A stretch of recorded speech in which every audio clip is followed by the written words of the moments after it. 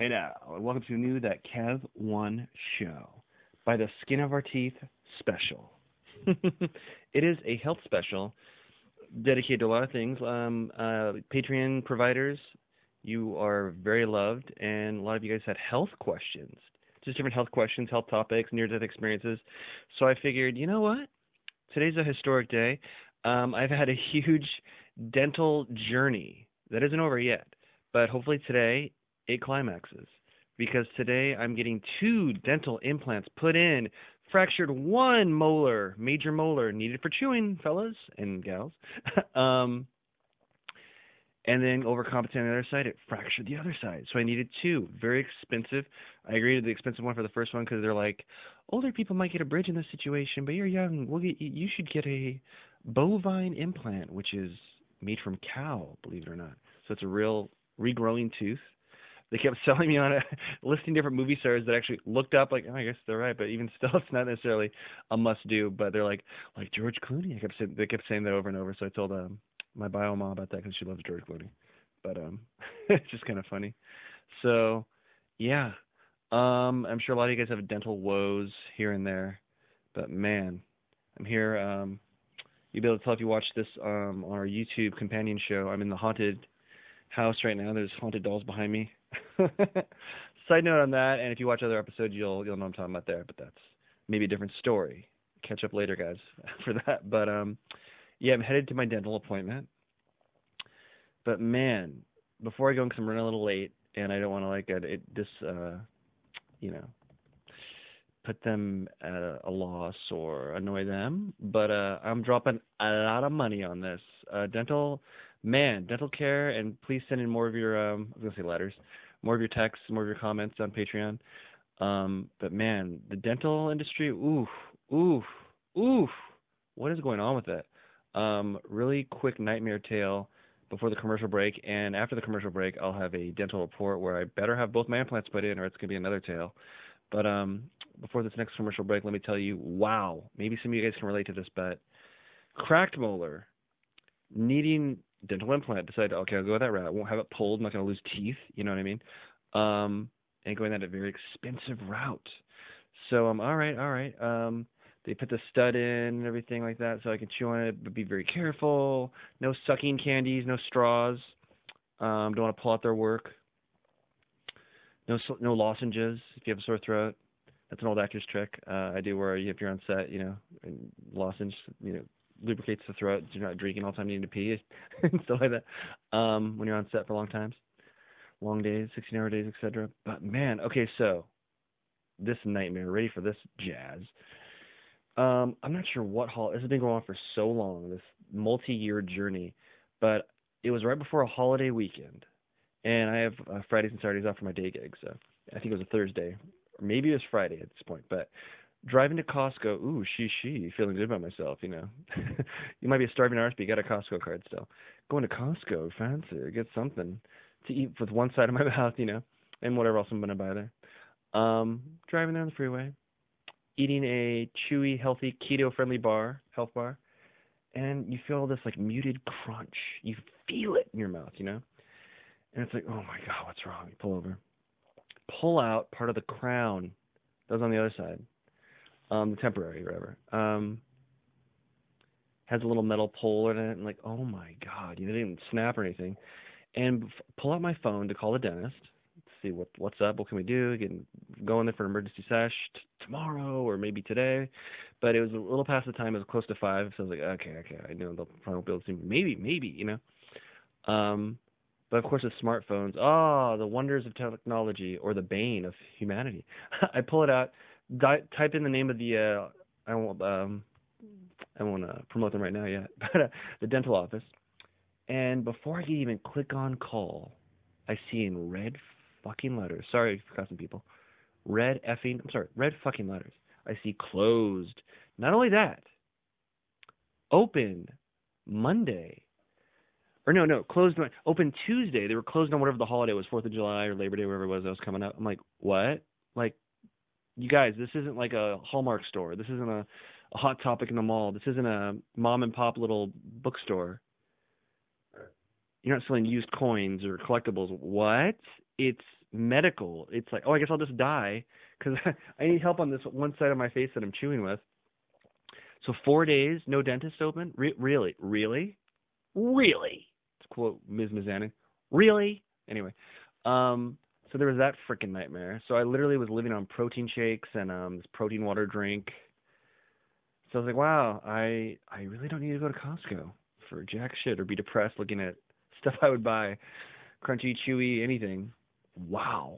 Anyway, so back and forth, back and forth. Currently at I'm not a dentist, I didn't super study it, but for lack of a better term, metal studs on upper and lower on opposite sides of my mouth that you can chew on carefully, but you got to get kind of used to it because like where there'd be like a full-on tooth there's like, partial buildup. So it's like I swore off pizza, keto pizza, mighty, like right after this because like it's the weirdest thing chewing and like those teeth just not meeting where they did like the time before, like this is weird. So yeah, but headed to the dentist now to drop too much money. I might take a picture of the receipt, feel like a baller that I dropped that much money in one sesh. But yeah, man, send in your experiences, your Dr. Giggles dentist horror stories. And we'll be right back with a dental report right after this message.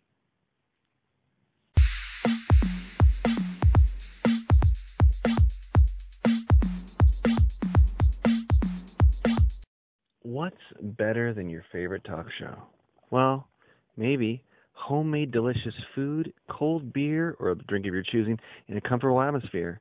Well, look no further than the Boulevard Tap House for the world famous fish and chips, seafood, all around delicious menu with pizza, all kinds of food, wings, steak bites, anything you can imagine when you want to watch the big game or catch some live jazz if you pick the right night.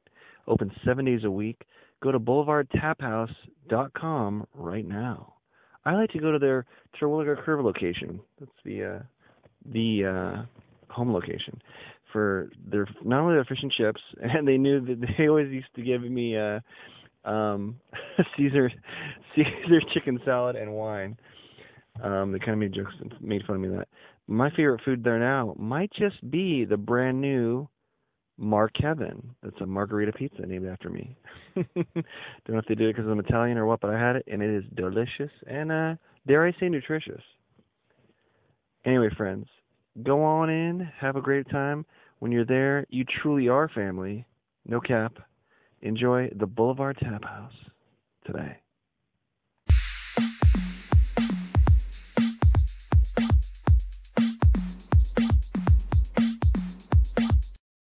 Well, the dental was mental.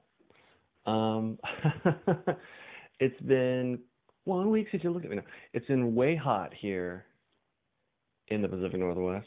I'm sure it's been all over with global warming, but crazy wild hot, hottest temperatures in history. And so, of course, today, rainy like crazy in Puddle City, Portland, Oregon, out of nowhere, when seemingly it seemed like it was never going to rain again. When you start seeing Halloween decorations in the stores, which are great and always welcome. I love that season. But when it's like over 100, and you're like Halloween decorations, I'm like, what's going on? So rainy as heck, was 10 minutes late to the dentist, and they tell me they got to reschedule. It's like, come on, I've waited. I'm sorry, not sorry. Not saying tardiness is ever like, yeah, tardiness. Who gives a fuck, No. Not for special treatment or anything. But it's a medical thing, It's a medical thing. Within reason. You know what I'm saying? Half hour late, okay, I get it, there's other appointments. Maybe even before that. But 10 minutes? Traffic, car accident, you know what I mean? And it was traffic, it was rain. People don't know how to freaking drive on the freeway. People driving slow as heck. I would have drove, I know how to drive in the rain, so not toot my own horn. But I would have drove kind of normal, safely normal. Maybe I would have drove slower if I didn't have a dental appointment. But it has been forever, and it's like, it's been more than a year. Had this appointment, getting a dental bovine implant that they sold me on, Oh, George Clooney has it. Well, you're young. You shouldn't get like a bridge across two with this thing in the middle. Get a dental bovine implant, a real tooth. It grows. To put I'm not a dentist, so the metal stud in, or whatever it feels like. And then overcompensate you on the other side, and then that cracked that molar, a molar on that side, getting a double one. So it's expensive as F already. I'm already annoyed that my dental insurance covers the amount, but it doesn't because I maxed out my dental insurance. So then it's like, oh, this bill will be due, but it's an amount that my dental insurance normally would pay for. So they were like, oh, like a month and a half before January. So I was like, oh, maybe I can do it after January. So I said, oh, can we do this after January? I didn't say that was the reason, mind you, and they're like, yeah, I was like, cool. So it wasn't a problem. And then after January, they just couldn't. A couple times they couldn't agree with when I wanted it, like Thursday or whatever day of the week it was, the best for me. And then I picked 2 days of the week, because I, a lot of stuff going on, day gig and this show, etc. Other film stuff at the time, but so the times just weren't jiving for a little bit. And then like one week they didn't ask, like okay.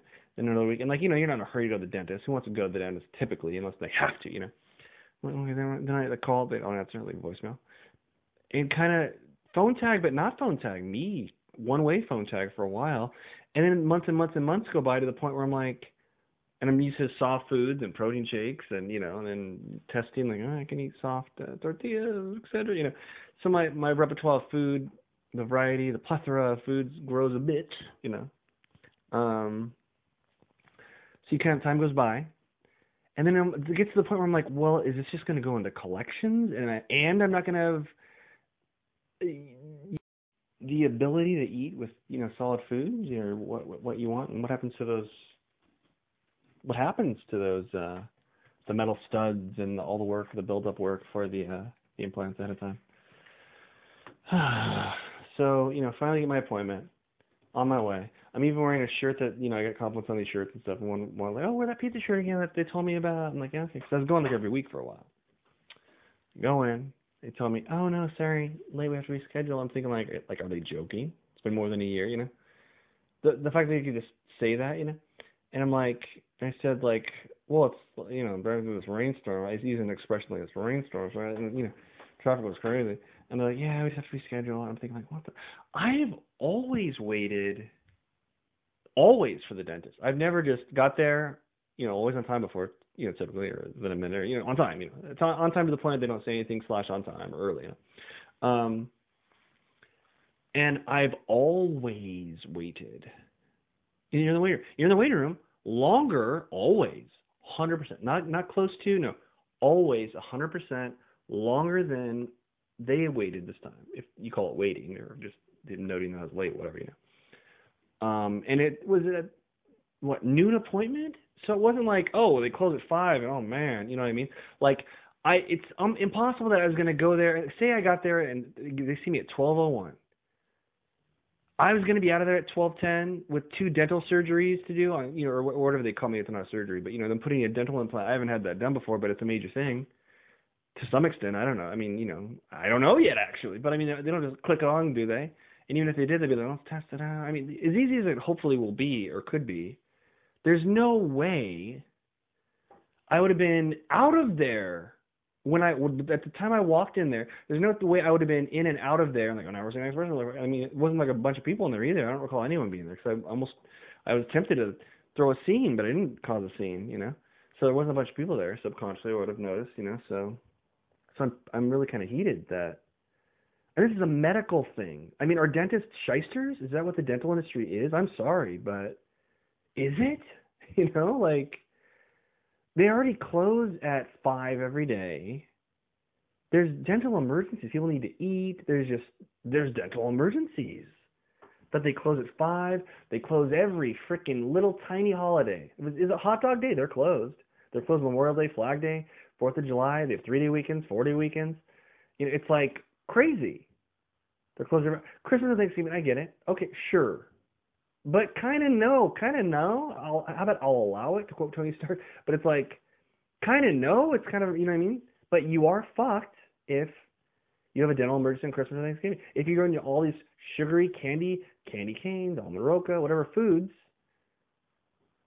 if you have a dental emergency with all these candies that you're pretty much always eating every year, Christmas cookies, etc. A crispy Christmas candy breaks your tooth, you're fucked. And you're fucked Christmas Day. You're fucked Christmas night. You're fucked the day after Christmas. You might be fucked till after New Year's. Knowing dentists, it's just crazy. So I'm sorry, I don't want to say F dentist, but Dr. Giggles is a horror movie character for a reason. Anyway, sorry, not sorry. Kind of heated. On the Skin of Our Teeth episode. So you know what? I'm sticking with the title. I'm not going to just change it because like half the episode I was like, oh, we're going to have the aftermath of it. And a good, cool, hopefully, dental story. There's an how it works, people. Nope. It's still the Skin of Our Teeth episode. I'll ask a guest a health question of some kind. We'll elucidate and bring this up. Let this breathe, this topic. Wow. So I almost want to say people don't be late to the dentist, but I almost want to say don't let them win this game. Do you? Maybe call if you're going to be late just to save your ass, but make them wait. I don't know. Like call if you're not going to be late. Call from the parking lot. You're on time. You're 4 minutes early or whatever, and say, "Oh, I'm running late. It's going to be late. It might be 10 minutes. It might be 7. However, if you stomach being on your phone, chilling for a bit before you go and quote late and quote. And if they say, well, I'm going to reschedule. If you're late, then you go in. Don't miss your appointment. But you know what? I say fuck with them. Let's do this. It's the Kev 1 Dental Revenge Challenge. Sorry, not sorry. Anyway. And yeah, so yeah.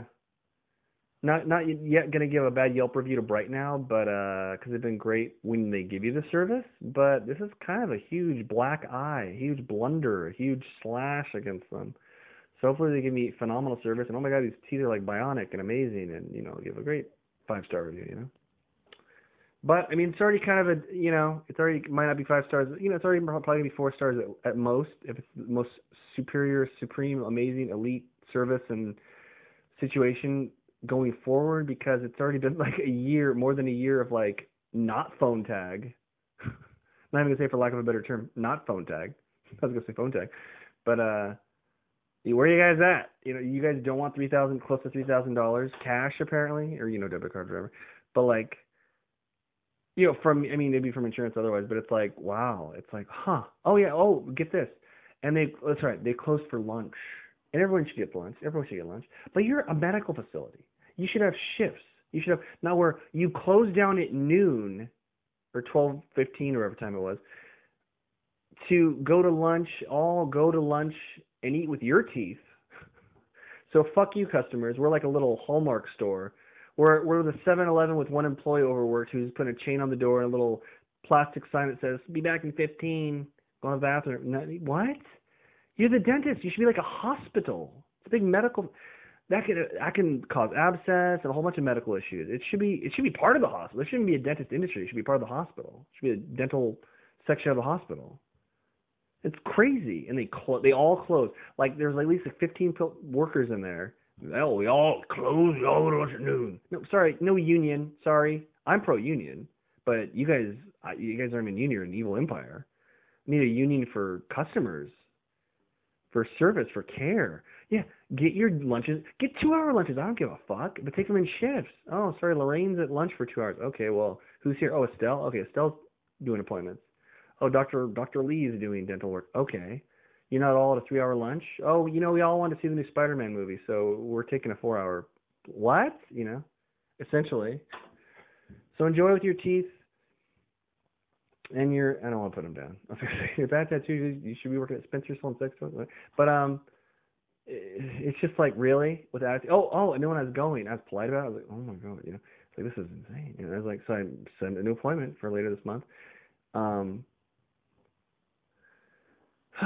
as I was going, I was like, okay. And I was like, all right, later, guys. Stay dry. And then it was obviously, she's like, yeah, you too with that rainstorm.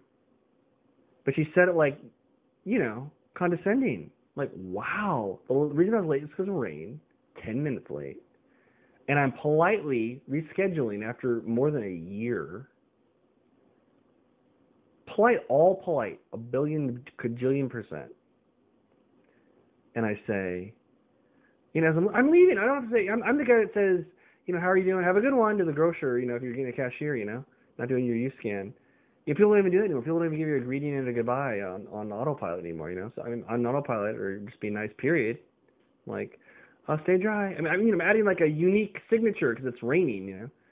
And then, you too with that rainstorm. It's kind of a little Conan O'Brien twang, but okay. Enjoy getting your laser arm tattoos off. I'm sorry, didn't get enough tips doing the other kind of job. But like, what the hell? You know what I mean? It's like F off. Obvious non-doctor. No offense. I don't want to bash the whole dental industry, but kinda. Sorry. The jig is up. Anyway, please write in with your dental horror stories, and we'll continue it on. But I'll ask my next guest with that after the break.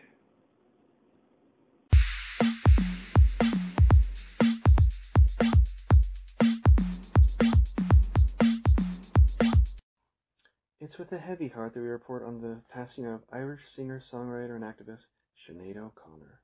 Her debut album was The Lion and the Cobra. I, of course, know her from the hit song that most of us should know, Nothing Compares to You. As a little kid, I remember. And it might have been before my time, or maybe, because it might have been a rerun, or it might have been maybe I saw it live, but I do remember her ripping that picture on SNL. Ooh. Sinead O'Connor, but of course, Nothing Compares to You will always be with us forever. You still hear that playing in malls and on top 40 hits and everything. Huh. Yeah.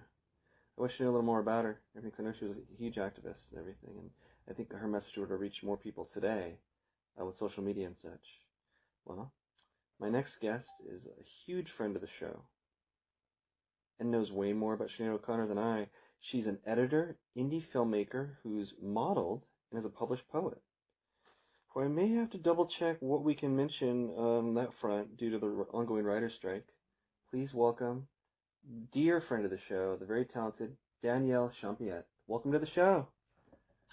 Hi. Well, yeah, it's an honor to be here. My pleasure. Danielle. Talented video editor, we of course know that. You have a great, I want to say it's called The Unfortunate Ones, about the homeless community in development. Yeah, that is one of the pieces that it's going to take a little bit more on the production side to do it proper, but it's a story worth telling for sure. Yeah, because I think that there's like a whole element to homelessness that is missed. Most people want to write them off as drug addicts, and there's many reasons why people are in those situations. Some of it, surprisingly, is just they took that wrong step, and one thing led to another. They were waiting for a job they never got. They couldn't pay their rent. Maybe their rent surprisingly went up, like it's been doing lately, which puts a lot of people in a very strange position. And, next thing you know, it's that their only option is the streets or their car for living. There's a lot of people that have been in those kind of strapped financial situations. And that's what my movie would draw on, was the other side of the coin. There's also, I want to say it was like Dateline, or 2020, somebody like that, did a piece on it a while back about the number of college students that are homeless. Wow. Because it's very much a choice between tuition and residence. And they really want that degree because they know that degree is going to lead to, more open doors, better pay and stuff. And so, but that's the choice that they have to make. And so they live on the streets. They live in the woods. They shower at the gyms and the dorms and stuff. There's even food shelters set up for students because of the financial strapping that goes into trying to get a college education these days. Everything's expensive. Oh man, yeah. Here in Portland, huge drug problem, huge homeless problem. I believe higher than ever before. It's up there. Earlier in the show, I had a story about drug addict in a grocery store. But I know you're from Chicago. Was it a huge problem there as well, or is it a little? There's that everywhere. You know, Mm-hmm.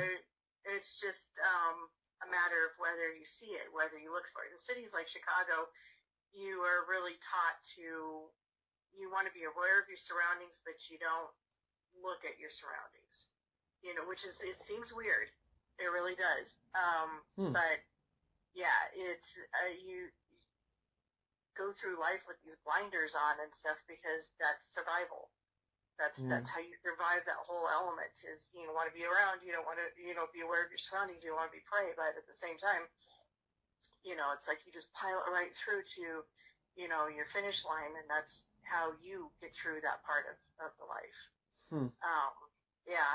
When you say So when you say blinders, what do you mean by that in that situation? Just like when you're a like the lack of traffic a lack of stop. awareness. No, Hmm. well, just not seeing, like just Yeah. walking right by somebody and you know being completely oblivious to their existence. Hmm.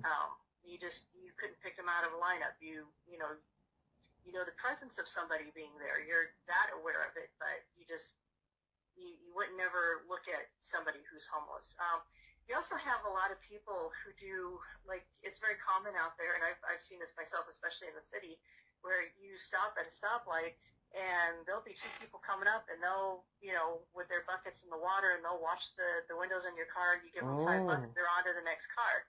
So there are Oh. those type of entrepreneurships, Yeah. and stuff like that. I around, like I live in Vancouver, and I'm seeing a lot more of the street vendors. Hmm. The guy with the fruit on the corner.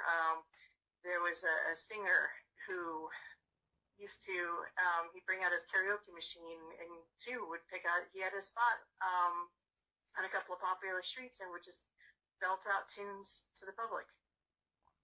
So it's there's a lot of people trying to compensate for the lack of in their situations to kind of give a better way of life to themselves. And back to your piece on Sinead O'Connor, this is very much the type of stuff that you would find in her songs. Really? Yeah, I did a little bit more homework because I think, like a lot of people out there, it's like we know her by the one hit song that she did. We also know her of the tearing of the picture, but yeah, there's so many different layers to her. She had so many other hits aside from Nothing Compares to You. That was just the one very, very popular song. What were some of her other hits? I'm sure I know them without knowing they were her, probably, or some of them I have. Mandika was actually one of her first hits, and that was having to do with the female genital mutilation that is a part of practice in some countries. There was a movement, a protest that was very much active during that time. I know that there's been, but still a battle. It's maybe not made the headlines quite so much, but that is still something that, goes on. I know it's been included in a few hit TV shows just to keep it, that, hey, this is still going on. There's still some people that are not okay with this, and they should be given a choice whether or not to have their physical beings altered. Stuff like that. And there's another song that she wrote. The name escapes me, but it was having to do with the violence of the police on African American men. So her songs had a lot of purpose to them. And a lot of it stemmed from her own childhood. She cited both of her parents as being very abusive, although her mom was probably the more damaging of the two of them. And she did spend the larger part of her life with her mom. When she got caught for shoplifting and went into, it would be like we would call them juvenile detention centers, but that's in hers, that's where she got.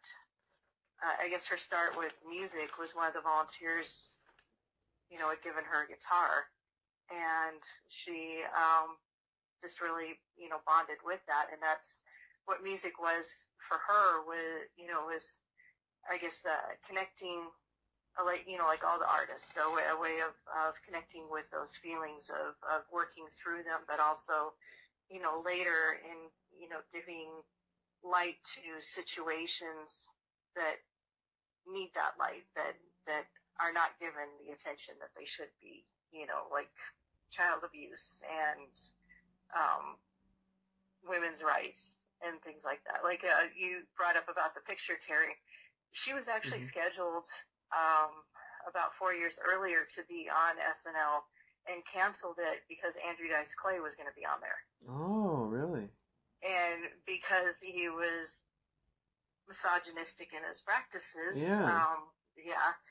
And, That's his whole jokes character, were very definitely anti-women. Yeah. She was just like, this is not somebody I want to share stage with. And then, with the tearing of the picture, that got people's attention. And it was to call attention to the sexual assaults and abuses that were going on, in the Catholic Church. Really, that could be expanded to a lot of churches because it's not just their thing. It goes on in many different arenas, and not even really just churches. There's schools, there's social clubs. The Boy Scouts, infamous thing, yeah. Oh, yeah. People are always surprised. Oh, no, not that person. They're such a pillar of community. But it's like, really, that if you have an appetite for, young boys and girls, the Scouts is like an all-you-can-eat buffet. Wow. And that's like, that's where they would gravitate towards. Yeah, there's some new documentary that dropped this week that I haven't checked out about that. It's like, oof. Yeah. But a lot of her body of work had to do, with trying to call attention to these atrocities and say, hey, we as a global community have a duty, have a right to make it better. And she was more interested. This is what I love about her. The whole shaved head thing was, as a, rebuffing of the record community and stuff because they wanted her to be a pop princess. And she's like, I'm not a pop princess. I'm not going to be a pop princess.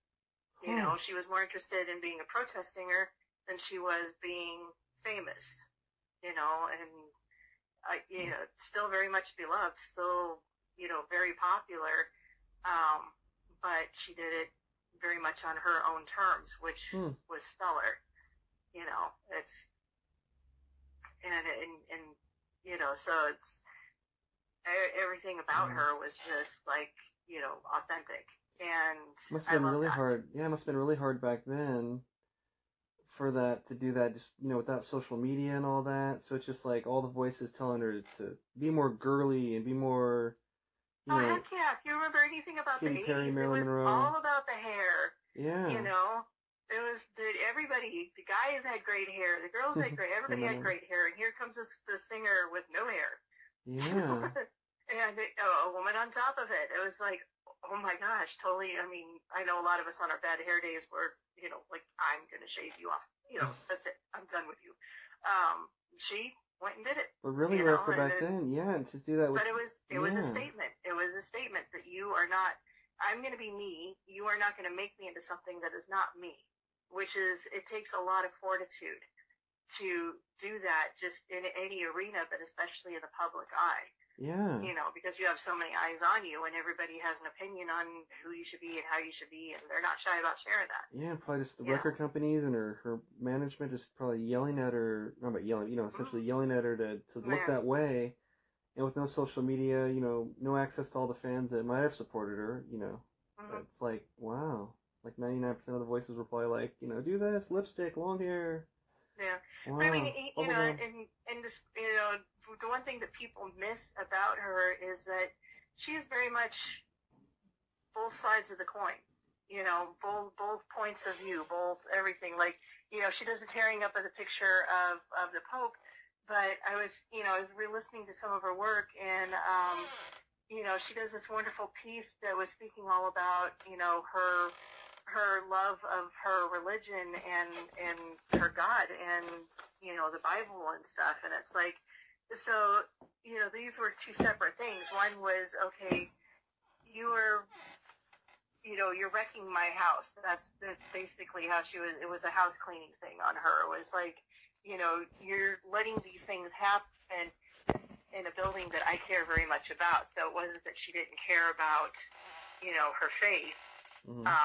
And, there's people like Joe Pesci and Madonna that, and Frank Sinatra that, make negative comments about her doing this and stuff, and, even mocked her on, future appearances for doing that instead of standing beside her. It's like, you are the people that need to be the most awake right now, because it's, you are who you are her target audience. You are who she's talking to. That these things should not be okay. And it wasn't because she didn't love God or she didn't believe in her faith, or I think it was the contrary. I think it was because she felt so deeply about those things, and they mattered to her. They mattered to her so much that she was not going to let somebody taint them, even with something as simple as looking the other way, which is what she was saying he was doing, and that's exactly what he was doing. He was sweeping everything under the rug. And it's like, how are you protecting the little kids? You're not. You're basically covering your own butt, which is that's pathetic.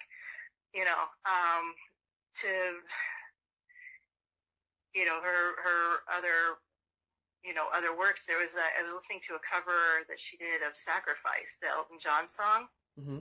Such haunting vocals. Very, very much her. Very, very Irish. I would have to say, extremely Irish. Where you have the bitter and the sweet, the light and the dark. It's all like right there in one embodiment. Sacrifice. So would you say that's one of the essential Sinead O'Connor songs to listen to? Maybe if people aren't. I think everybody should listen to that cover. I know the last one that she did was a cover of the Skyboat song for Outlander. Which she does bring some haunting vocals to that as well. And, I saw the comments on YouTube. Some people, I still prefer the original one and stuff. And, it's there's things to take away from both of those, but there's like the point is that she just has like a much wider, assortment of arts to offer, besides the one Prince song. And, I thought that was really cool that, that they did that, that she did that song and stuff. But they had this instance, I read too, where, she was called out to his house, and he was very upset because she swore, she says bad words. She swears. And I'm like, really? The guy who wrote Pussy Control is having a problem with somebody using a bad word. It's like, excuse me. Was it the fact that she was swearing, or the fact that it was a woman who was swearing? What was really, at the heart of this? It's like, I don't know, but they had a brawl. They had a physical altercation, and it was just like, wow, that really dims my view of him. That, it's like, this is, how you would be and stuff. But when he passed, she actually was speaking up for him, and pretty much for all artists at that point, saying that, because there's so much of them that's in the public eye, and you craft this image of yourself, and for all the art that's put out there, there's very much a bunch of it that you just don't want, because that's not how you want your craft to be perceived. You built your business, and so these things are not indicative of that. They're the path to there, but they're not, that's not stuff you want shared. And, people are just wanting to pull all that stuff out all to make a buck. And, it sounds kind of morbid, and most people's parents have probably had this conversation with them about, when I pass, this is how I want it to be and stuff. And you're just like, I don't want to hear it. And I'm, sure that her table conversations were no different, but, she was just like, before you call 911, call the accountant, just because she wants to make sure that her family doesn't get ripped off by the record company releasing stuff and not paying them. And, she wanted very much for everybody to, be taken care of.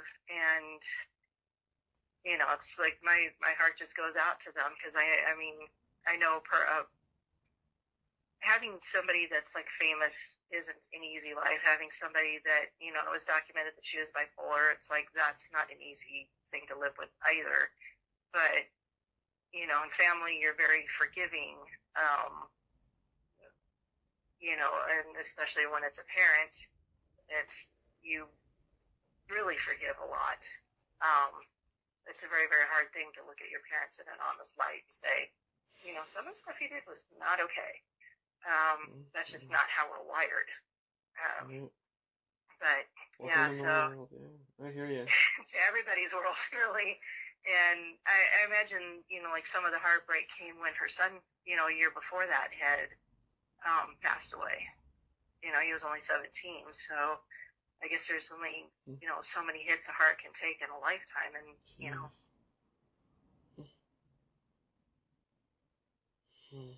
tragic all around. Yeah, one never knows what a purpose, brings a person to that point, or makes them cross that door. But it's a loss for everybody that's left on Earth, and so I have deepest heartfelt love and condolences go out to their family, because I know to them she was mom. She wasn't Sinead O'Connor. She wasn't a famous singer. She was mom. She was grandma. She was, somebody's sister. And she got kind of buried after that SNL moment. So yeah. Yeah, there was there was a lot of pictures that came out on Twitter shortly after she had passed, and one of them was a very sweet one of her and Chris Christopherson, and I think it was like one of her first appearances or something, like it was close to that time or right after that time, and she was being booed off the stage, and he stepped up and he just kind of like leaned over and told her, it's like, don't let the bastards get you down. So it's there should have been more Chris Christopherson on this planet speaking up for her.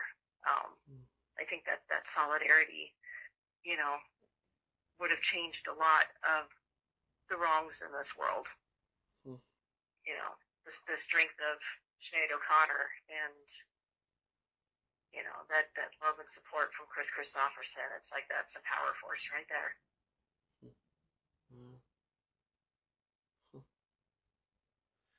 Thanks for educating us all on that. Wow. And that message straight to heart. Don't let the bastards keep you down. Nope, never. Well, thank you for having me. For sure. Well, this is also our Skin of Our Teeth episode. So Danielle, do you have any close to death door tales, hopefully not, or dental horror stories for us at all that you can share, or? I wouldn't really call them horror stories as much as it is just, really, really crappy service. I know I've had extensive dental work done. I had braces when I was little and stuff, so a lot of time around these people. Same. And I know when I had to have my wisdom teeth taken out because I didn't know I was getting more, and they were messing up the work I had done, so I was going to get them taken out, and it was very hard for me to find a dental clinic that did not want to give me general anesthetic. Like, I don't know when that became the practice, but pretty much everybody was like, oh no, we're going to put you completely under. And it's like, I'm definitely allergic to general anesthetics. It's like, no, I've never been under for anything yet, knock on wood. Wow. Yeah. So yeah, we were finally able to find one that only said, okay, we'll eliminate that one, but we'll still give you these other 5 sedatives and stuff. I'm like, okay, at least I'll be conscious, and I won't be dead. It'll be nice. But yeah, when in another life, I had a job where I would set up rides for people to go to doctor and dental appointments, and I started noticing this trend that was starting to where it was like for the simplest procedures, like say a filling, which was pretty much, I've had a fair share of fillings as a kid. That was like a one and done. You go in, you get the exam, they see the hole, they fill it, you're out the door, all in the same visit. You see you next year. That was it. And it was like, now, okay, you have a filling, so we're going to have another appointment to examine, like the cavity again. And then the next visit, which would be your third one in the series, to actually fill it. And then one more after that to make sure that, everything is still fine and the filling's still there. Whoa. It's like 4 visits for one filling. Yeah. It's ridiculous. It should be at the very least, at the very most, 2 tops, maybe for the final checkup to see how it went a week later, maybe, or however long it takes to heal, or maybe. Wow, it should, or maybe just one. But That's it was crazy. it was just crazy. 4 separate visits, and it's for like, one, or yeah. Yeah, and it's all for bigger payouts from the insurance companies. The last time I went to the dentist, I had to make an appointment to get. It was my last wisdom tooth. I wanted, have it taken out. It had gotten a cavity, and I was just like, okay, well, I was planning to have it removed anyways. Now's a good reason. So I told him, I want it extracted. That was the purpose of my appointment. Yeah. Very specific, clear in my words. So I get there, they take the x-ray. Oh, we can fill it for you. I'm like, no, I don't want it filled. I said I want it extracted. It's pushing on the other teeth, and, I want it out. That was why I made the appointment. And then they try to make another appointment for me, and it's like, I've already had to take off work. Oh, yeah, that I can't exactly. afford to do. Because I don't get paid to go to the dentist. I didn't get to use PTO for that. Yeah. That is a loss of income for me to come and see you, for this reason. And I have a bunch of work piling up because I'm not there to do it on top of it. So, there's multiple of reasons why this needs to be done in one visit, Diabolical. And so they were not happy about that, but then they're like, well, you're going to have to wait a couple hours. I'm like, okay. I'm here, you're here. Give me a magazine. Yeah, this is the People Magazine, the Entertainment Weekly, whatever year was. Yeah, I did. I waited a couple of hours, and they finally came around, and, it's like, just put in some shots of Novocaine and pulled it out, and I was on my merry way. No backward glance, none of that. Just, see ya, Wow. But it was just crazy. It's like, it's like you don't even think about that. The people have to take off work to come and see you. They don't get paid for that time. The work doesn't get done in their absence. It's like you're thinking more about your payouts than you are the person at the end of the visit, which should be what you're thinking about. That's like, oh man, Steve Martin totally had them nailed. Yeah, when you're the dentist. Yeah. I know. It was like classic. Oh my gosh, yeah. I think some people took that piece to heart.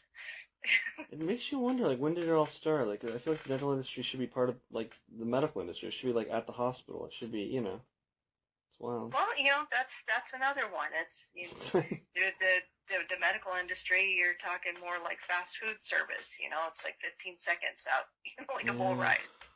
Diagnose you, I've seen you, it's like, okay, here you go, here's your bills, bye-bye. Now it's like more e-visits and virtual ones than actual, and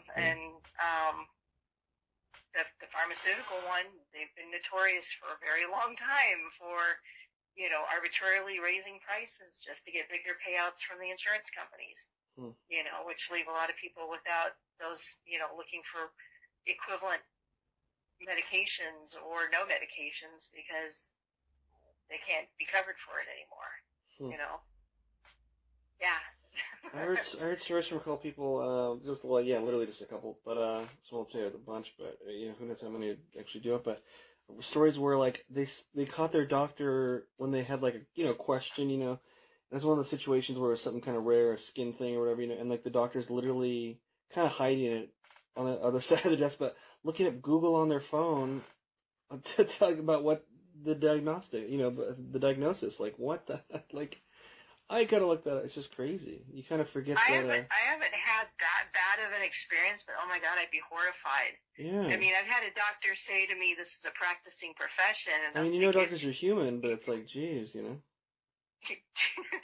some point, shouldn't there be, more knowledge and skill and less practice involved in this? Yeah. But. Yeah, no, I Patch Adams at these times. And, you know, it's like, I don't know if you ever saw the Robin Williams movie. I know, yeah, Version based of off that, a real guy, and where, yeah, where he's talking about the faults of the insurance company and how it is derailing patient care, how it leaves a lot of people out in the cold, and led for him, which, you know, it's still a very much alive and well practiced, thankfully, of, you know, a new kind of patient care that doesn't involve insurance companies. Yeah, so I'm very much a fan of that, but he was spot on about that, you know, the very institution that was sold to us is, you know, supposed to be helping and giving more access to stuff is really now in the way. Very much so. Yeah. Huh. Well, taking enough of your time, Danielle. Thanks, friend of the show. You're welcome. We won't let the bastards keep us down, and wishing you great health. Thank you. I exercise, drink water, and take lots of vitamins. Vitamins are very important. All right. Any other projects in the near future we should know about, or are they somewhat put on pause with the strike and everything? There's some on pause because of the strike. There's a lot of ins and outs to the union, and it's not just, you know, something that applies to union artists, but anybody that would aspire to be involved in the union at some point in their careers. Yeah. That, yeah, and just from a human being standpoint, like, you know, I'm an indie artist. I like being independent. I'm not anti-union at all. But I would still be supporting this whole strike because I really think that, you know, the artists have always gotten the short end of the stick, and they should be getting a better part of the stick, you know, considering their work contributes to people being billionaires. You know, that they, you know, should be, and people just assume stuff. They assume because a few people make, you know, a decent chunk of change that everybody does. No, everybody doesn't. You know, especially when you come to the writers. You know, it's like you really have to work a good deal to be fairly compensated. Yeah, I was shocked to hear that Aaron Paul said he hasn't made a dime off streaming on Breaking Bad. That's just crazy to me. That's like essentially with that streaming platform, it's like, you know, it should be residuals all the time, or it's like syndication 24/7. It's just crazy. There should be some sort of, I mean, obviously there's a counter for the internal ratings, so it's just insane that they're not compensated even shittily. But it happens a lot, and I don't know, you know, where, like for Breaking Bad, I know, like it was on TV and stuff, and then streaming started to be pushed more to the forefront. So I don't know exactly the timeline of the crossover on that, but a lot of like these newer venues for viewing and everything, they pop up. The higher ups capitalize on all that stuff, and it's like, oh, we didn't put that in your contract, so nobody's gonna make us pay you, and we're not going to. Those are things that could be renegotiated down the road, hopefully, you know, but that depends on what kind of leverage you have at that point in time. I mean, it's already on streaming. So you'd really have to argue that in court and spend money and hopefully you win. If not, you've just blown a lot of money. You know, it could really go either way on that. So, yeah, these strikes are vital for a lot of reasons. And AIs, I mean, you can have an AI write your term paper. You can have it write a script. It's you know, wild. Who needs to know? Yeah, I know. It's like the artist's soul is on those pages. When you see a story, when you read a book, when you see a movie, you know, somebody wrote that. Somebody's heart and soul went into that project. They researched the stuff. They formed those characters and gave them life, you know, and everything. And it's very much a labor of love. And, you know, just to say that, you know, hey, Google can replace you. It's like, no, you can't replace that. That heart and soul cannot be duplicated by an AI. I mean, it's like, I don't know where we're headed with that, because there's even like, you're on, I don't know if I was on TikTok or Insta Reels or what, and there's there's a guy, or maybe multiples, that does this thing that some guy did that Ashley Look at Me dance, but he had the some filter on or AI, some sort of system, whatever it'd be called, with a Leonardo DiCaprio face, and you would swear it's Leonardo DiCaprio. Like if he came forward, oh, it's me, you'd be like, oh, it's him. I mean, you could like literally frame someone for murder, easily, where. Yeah, pretty that's much. Just crazy. Yeah. Where you'd swear this is someone else. And especially as any kind of an artist, it's like it's like your name. That's your brand. That's who you are, and that's in society. That old adage that it's like, your name has meaning. Good and bad and stuff. That that's very much true now. Even as Joe Smith, who works at Burger King or something. That's his name. That is him. And nobody has a right to take that away from him for any reason at all. He cannot be duplicated by an AI, nor should he ever be. Yeah, I mean, I'm trying to think of how they would do it. Off the top of my head, I was almost seeing, I could see something where they have like an automaton, like a robot in its place, copying like, oh, Joe Smith or whoever, he works really fast and good. Let's digitize him, put the ping pong balls on him, and get his motions down. Oh, and a robot can move this fast and with those exact motions, and boom, he's doing that job, and. Mm-hmm. Just kind of like they want to do, they want to scan the extras and use the extras over and over for just, minimum wage pay for one day. That's like the start of somebody's career, and you're already acing them out of it. You're taking their image on a career that they're trying to grow. That's their starting point, and now you're making it their finishing point because you're going to go and use that and not pay them for it, and you're like essentially saying you're not needed anymore.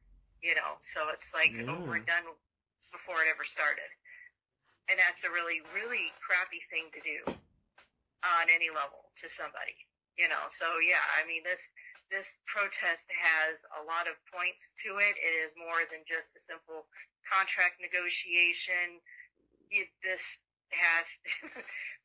I don't want to say it's a fight for humanity, but it really is starting to shape up that way when you look at all of these different texts. Like even something, I saw a contract about Zoom going around where in the fine print, Zoom was saying that it has the right to use the images, like people have a Zoom meeting. They can use your image any way they want to.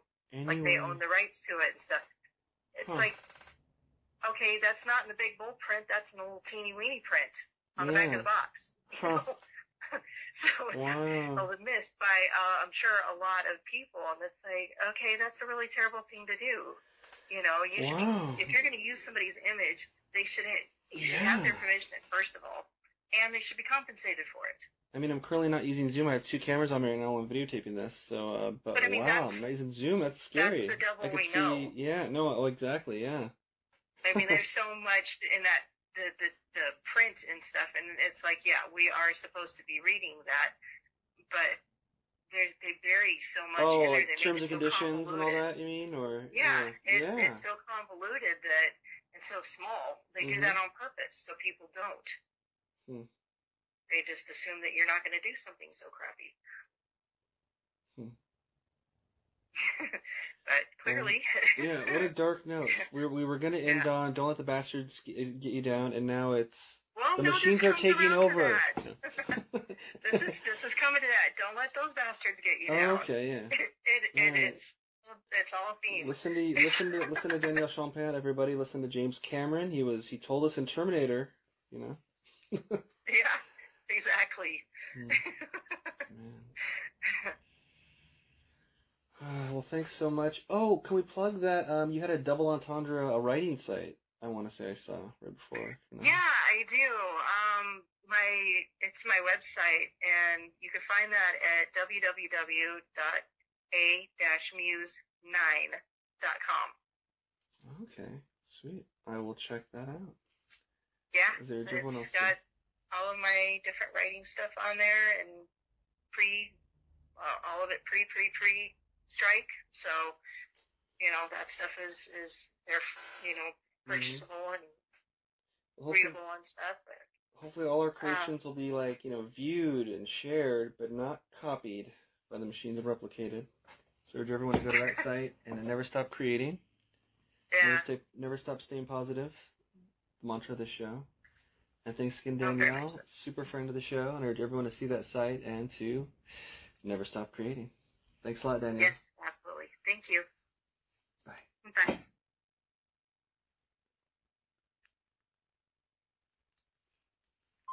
That was Danielle Champiet, poet, artist extraordinaire. I wish I could have delved a little more deeper. She was so wise, right? She'll be back for sure. She's a friend of the show and a friend of mine. I met her in aisle 12 at a grocery store. I always remember that was a running joke we have to this day. But yeah, she has a lot of projects going on. Again, kind of what she said, to piggyback on that, I don't know, I gotta look into how much I can mention. One's like an erotic, not Basic Instinct-esque, but like a kind of an erotic thriller. That was like really exciting. And the homeless themed one, Unfortunate Ones, I want to say it was called, and some other ones. I knew that one was independent for sure. I double checked that right before in a hurry to get to this, not to be late, like going to the dentist. But so I knew I could mention that and talk a bit, but I didn't want to talk too much about that and get her in trouble. Because when we've talked a lot about the strike and stuff. So, and just respecting it, even with independent projects and stuff. So, but yeah. Well, I hope you all got something great out of that. And again, literally never stop creating, never stop staying positive. I know you might miss your dental appointment, maybe your doctor appointment, something dire, maybe a mechanic's appointment. You might be just plugging and chugging, that too, chugga, trying to get your train up that hill. But I say don't stop. We all have bad days, and you're your own main character, right? But like, I know you can all everyone get on the narcissistic side where it feels like you're so busy. I know I'm very much busy for sure, I know. But I know we can all feel so busy, and you all can feel, any of us can feel like you're the most busy. It often feels like, and it's often true, that, man, it's like, man, I just got off work and they're working 9 hours, and I got to drop this off before I go here, and then get this, and hopefully they have this that I want to buy, and I got a meal prep, and then I got to go to the gym because I missed the last 2 days, and I'm so tired, and et cetera, et cetera, et cetera, and personal stuff, and relationships, and just constant stuff, But don't let it get you down, and never stop moving forward. The shark that doesn't swim drowns. Never forget that. Love that mantra. So I keep moving forward every day. If you gotta take a rest day, take that rest day as a move forward. You're rested, you're more powerful, you've grown, you're more youthful, and move forward. 2 more steps instead of 1 the next day, if you can. Anyway. Thanks for listening. Thanks for enjoying, and thanks for infusing me with love and hope, guys. I appreciate it. You guys have been doing great with me on Patreon / that Kev1 show. Of course, KEV, the number 1 in show. That's why I call it that Kev1 show, because 1 and the letter N still sounds like one. So I want it to stand out. That sounds crazy. That's the secret origin, maybe not so secret origin, of that Kev1 show. If you're looking at it kind of weird, is it that one Kev show? But yeah. Patreon / that Kev1 show to support and get everyday content, premium content. Often the next week's show a week early, or often it's the interview that I do ahead of time, because I do the interviews and it's up a week later, and then often the video portion that you see on the YouTube episodes of that Kev1 show. Just search for it on YouTube, that Kev1 show. All these interviews you hear will be, all the video that I'm shooting right now, for example, for this one, will be in this special episode with bonus material and stuff that goes with it. Yeah, plus much more pictures and picture diaries. You never know, maybe a reaction video or 2 or more. Much more stuff coming all the time that comes to me and is in that Kev1 show universe. So Patreon / that Kev1 show today.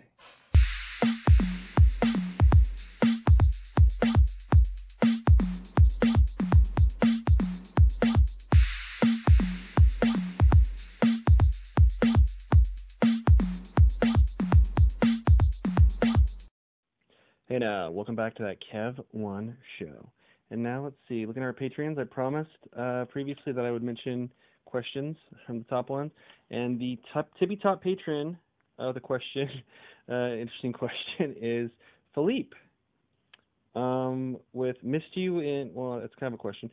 Missed you in LA. Never been to Portland besides one time, and never going back again because it was supposed to be so cool. Sorry, I'm returning my handwriting from this voicemail earlier. It was supposed to be so cool, but there were drug addicts and homeless everywhere. Do you have any stories about dealing with addicts? Let's see. Well, yeah. Yeah, I've lived in LA, I've lived in Portland. Portland, Oregon, born and raised. And I do recall ironically, when going to and from, when I was living in LA, and everyone was like, "Oh, where are you from?" And I'm like, "Oh, Portland, Oregon, the best city on earth." And everyone was at the time was like, "Portland, Maine? Where? Portland, huh?" And I'm like, no, Portland, Oregon. In fact, like, no offense to Portland, Maine, no offense, and feel free to send positive, hopefully, letters. I don't know what Portland, Maine's famous for. It's not. I'm sorry, no offense, Portland, Maine, but it's not infamous worldwide like Wisconsin is cheese and New York's Big Apple. I mean, Portland, rain, hipsters, and creativity, and a lot of stuff, stereotypes here and there. Hopefully, Portland has the real stereotype for being real, because I can tell you that there's real cool people, real creativity. It's a very real place. There could be real shitty people. There could be real horrible, but it's always very real. I could say that. It's one thing I missed about when I was in LA. You're watching stuff and you're like, man, you're watching all these, when you're watching TV shows there in LA, you're like, man, it just makes you think about home, because like there's this set wherever it was filmed with fake rain, if it's in LA, or maybe they film in Vancouver, Canada, for, a rainy Washington setting, or Portland, because they rarely film in Portland. In the grand scheme of all the, it's like a drop in the bucket for how much they film in Portland, the major productions. So you'd be like, man, Portland is where real stuff happens, like real life, and it seems like, there's real seasons, every time I came back to Portland for Christmas, for the snow, it's like I couldn't wait to get here. I'd be turning off the air conditioning in 90-degree LA before heading back to Portland, so it's like, anyway, but, and then when I say back to Portland, that's the part of the story, sorry, I do ramble, people would be like, oh, you're heading back home, or, you're moving back, where are you from? I'm like, Portland, Oregon. And like, everyone, even some of the people that said they didn't know about it previously, but the same cadence, the same people, the same level, the same vibe, in the same key, everyone was like, Portland, Oregon, I always wanted to go there. Voodoo Donut, Portlandia. So like somewhere in that 5-year time span where I was living full-time in LA, people had no idea what Portland, Oregon was, to going to, I always wanted to move there and live there. If I was going to move one other place, it was going to be Portland, Oregon. I always want to move to Portland, Oregon. It's just like, okay, So, Portland has become Gotham City in recent years, so to speak. I remember hearing from some old-timey guy at like a diner, it might have been our Circle restaurant actually, saying like, yeah, Portland is the meth or heroin capital of the world. I'm thinking like, what are you talking about, Portland, Oregon? But I do see that a lot of drugs are prevalent here. Big drug problem. But the most animated druggy story around me I have, off the top of my head at the very least, the most recent is I was at the grocery store and I went to go to the bathroom and went to get the pisser, and someone was at the urinal that was taken, and so I went to one of the stalls, and there was one stall, it's important to the story, one stall, and there was another stall, there was the handicap stall that was out of order. Of course I would use the regular stall anyway, but I mean, so I was in the regular stall, the only stall, and then for a while, hit the pisser, shake. And all of a sudden I hear someone enter the room very loudly go, I need that shit! Or I should say, this is an adult story, not for kids, and not a fun, sexy adult story either. I hear someone bust in the door. Well, it's not locked at the time, I think, the door to the bathroom, I need that shit! And I was like, okay, I'm staying in this stall for a minute, And, before the next thing he said, maybe I would have stepped out just to get the fuck out of there, But before I could leave the stall, he was saying other stuff that was kind of violent-ish and stuff. But it was like definitely entered the scene, so to speak, with I need that shit, And then cut you really quickly. I'm trying to remember the lines that I remember for sure, Saul, because there was definitely word for word remembered lines and then like implied threats of violence. But I'll apologize for people watching this on video. My shirt is more unbuttoned than usual. I know I show skin plenty in life, but it's really hot here in Portland right now. But so in the stall, after I need that shit, he yells. He says quickly, "You two better be fucking in there." And it's like there's only me in there. You know, have I had sex in a store, but maybe even a Fred Meyer bathroom where I was, but maybe like a lady friend, but not right then. I was in the stall alone. You two better be fucking in there. Okay, so I'm just keeping quiet. I'm like, okay, maybe Scott will fucking leave. You know, then I'll get the fuck out of here. And he's just saying stuff like that, if not that, and stuff like that. And I just get like, oh my god, is this guy gonna leave? What's gonna happen? And then he says something like, I know what you're doing in there, shooting up. Or he says something like that. He says, I know what you're doing in there, for sure. And he says, like, I could see you shooting up. Or something like that, you know. And it's like, dude, I've never done drugs. And it's this.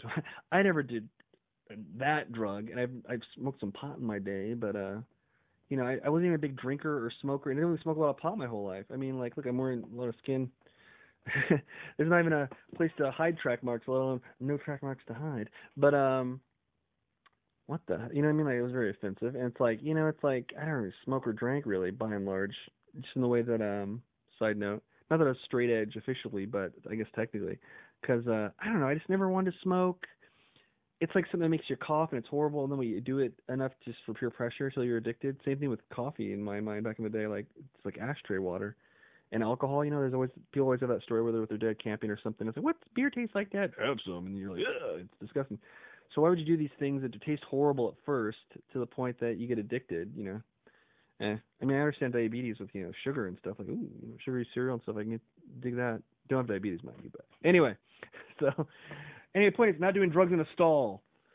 But, so say what you will about the banes and the horrors of AI, potentially. But you can call and voice call places. And so I called the store via silent texting, the voice text, and someone picked up pharmacy or pickup or someone, and they said they were notifying LP, loss prevention, and that they're on their way. And in hindsight, because I was also started talking back to this guy, because I was already fed up and over it, but I'm not trying to fight a meth head homeless person, or, you know, I'm not trying to be violent anyway. But yeah, shortly thereafter, before LP showed up, I was like, he said something. He was saying stuff like that. Get out of here! I ain't that shit. And at one point he yelled like, "I'm gonna shit on the floor!" You know. But he was yelling. He yelled something else offensive about you should be fucking, or you're doing drugs in there or something. It's like, this motherfucker obviously wants to do drugs in there. What the fuck, you know? But or likely, you know, who knows? But I'll say allegedly, but he said something offensive. And so I finally, when LP's allegedly on the way, in hindsight, you know, who knows? Because nowadays, and maybe forever, you know, they say you can't find good help. Like, who knows if they're going to be on their way, really. But he said something offensive, and I just said, "Shut the fuck up!" You know, I said it with the bass and everything, you know. "Shut the fuck up!" Like I was ready. Oh, yeah! And all of a sudden I hear that walkie sound. You know what a walkie-talkie? It's like a beep, beep. It's like a little, like a beep or, you know, like a whisk, like a chirp, you know? Whatever that means on walkies, you know, maybe it's when they turn on their walkies or something. But when I use a walkie, I feel like it's around. But anyway, you know, they'll beep, you know, you hear it on a walkie. Maybe it's certain security walkies or, you know, the ones that they have strapped to the shoulders or something. But so I knew security guard was there then, and then I just hear the first thing he says is, "What are you doing, man?" to the guy. And so then I go, and then I get out there shortly. I can't remember what they said, but I saw the guy, and the guy had like a shaved head. He had like a green, raggedy, kind of mossy sweater. But unbeknownst to me, the guy shat on the floor. That's what the guy was saying. "What are you doing?" The guy, you know, he said, "I'm gonna shit on the floor." You know, he shat on the floor. To his credit, obviously to his credit, but he didn't make any grunting noises or any dramatic noises when he was shitting on the floor.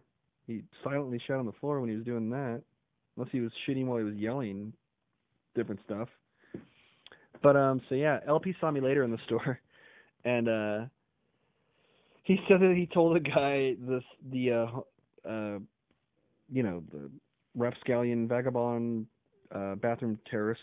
What do we call him? I don't know.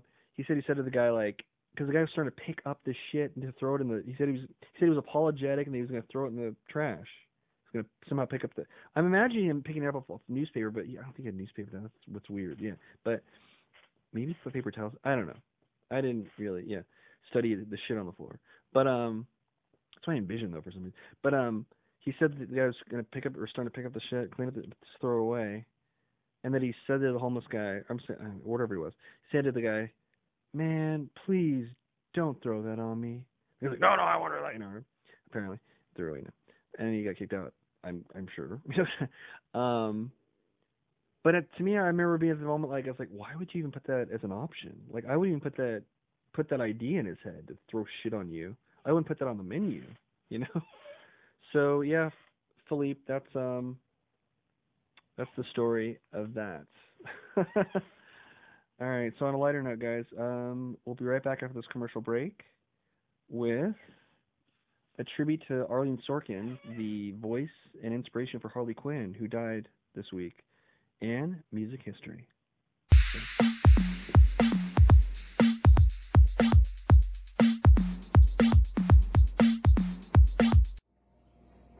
This portion of that Kev 1 show is supported by Bohemian Dream Gifts, made with organic and natural oils that nourish and hydrate your skin. Man, I don't know if it's the weather outside or the gym that was killing my skin, because my right elbow on the, it itched like the Dickens, like I was becoming like the lizard from Marvel Comics. I think it's that machine where you put your elbow in and do the lifts, for the bicep. But I was itching my skin like crazy during, I won't say who because I don't want them associated with rough skin, with one of our guests here in the near future here. But my right elbow was getting ashy and coming up, getting red and irritated. Anyway, I used some of the promotional cookie dough body oil from Bohemian Dream Gifts that they gave us, and my skin, I'm not kidding, came back. I can vouch for that one. The cookie dough oil body oil. The cookie dough body oil brought my skin back to life like an Evanescence song. I'm not kidding. My skin is smooth and happy again. 100%. You can buy cookie dough oil on Etsy at the Bohemian Dream Gifts shop. Check out their other stuff as well, but that's one that I swear by now. And as soon as my promotional one runs out, I'm going to order some myself. So go to Etsy and visit the Bohemian Dream Gifts shop today. And now, back to the show. It's with a heavy heart that we report on the passing of actress Arleen Sorkin. She was a soap actress on The Days of Our Lives, a screenplay writer, a producer, presenter, and most famously, definitely to me, as the voice and inspiration for the DC Comics character Harley Quinn. Paul Dini, her friend who created Harley Quinn, based Harley Quinn off Arleen after seeing her in Days of Our Lives in a dream sequence as a jester. Harley Quinn first was the love interest of the Joker, who was taken advantage of by the Joker after being a psychotherapist at Arkham Asylum assigned to him, and he broke her mind, turning Dr. Harleen Quinzel into Harley Quinn. Harley Quinn broke away from Joker and became a feminist icon of sorts as an anti-hero who never went back to Joker. And kills on occasion, so she's definitely an anti-hero, but tries to fight on the side of good. She has her own Max series, voiced by Kelly Cuoco, but Arleen was the OG. Voiced her in Batman the Animated Series, and the character was so popular that it bled into mainstream comics. And Arleen did the voice not only of the original Batman the Animated Series, but Justice League. So off the top of my head, so bear with me. Justice League Unlimited, a lot of Batman original movies. I think one was just named Batman Harley Quinn, the one with the famous Nightwing scene. The various video games, including the more hardcore Rocksteady Arkham Asylum games. She will be missed. She's survived by her husband Christopher Lloyd and 2 children I saw earlier. Yeah, it's definitely a dark day, and a dark day for DC fans, soap fans. Rest in peace, Arleen Sorkin. I know, right? Well, it's that time, people. Playing us to the climax of tonight's show with their hit single Skull Fire, please welcome the Jingle Punks.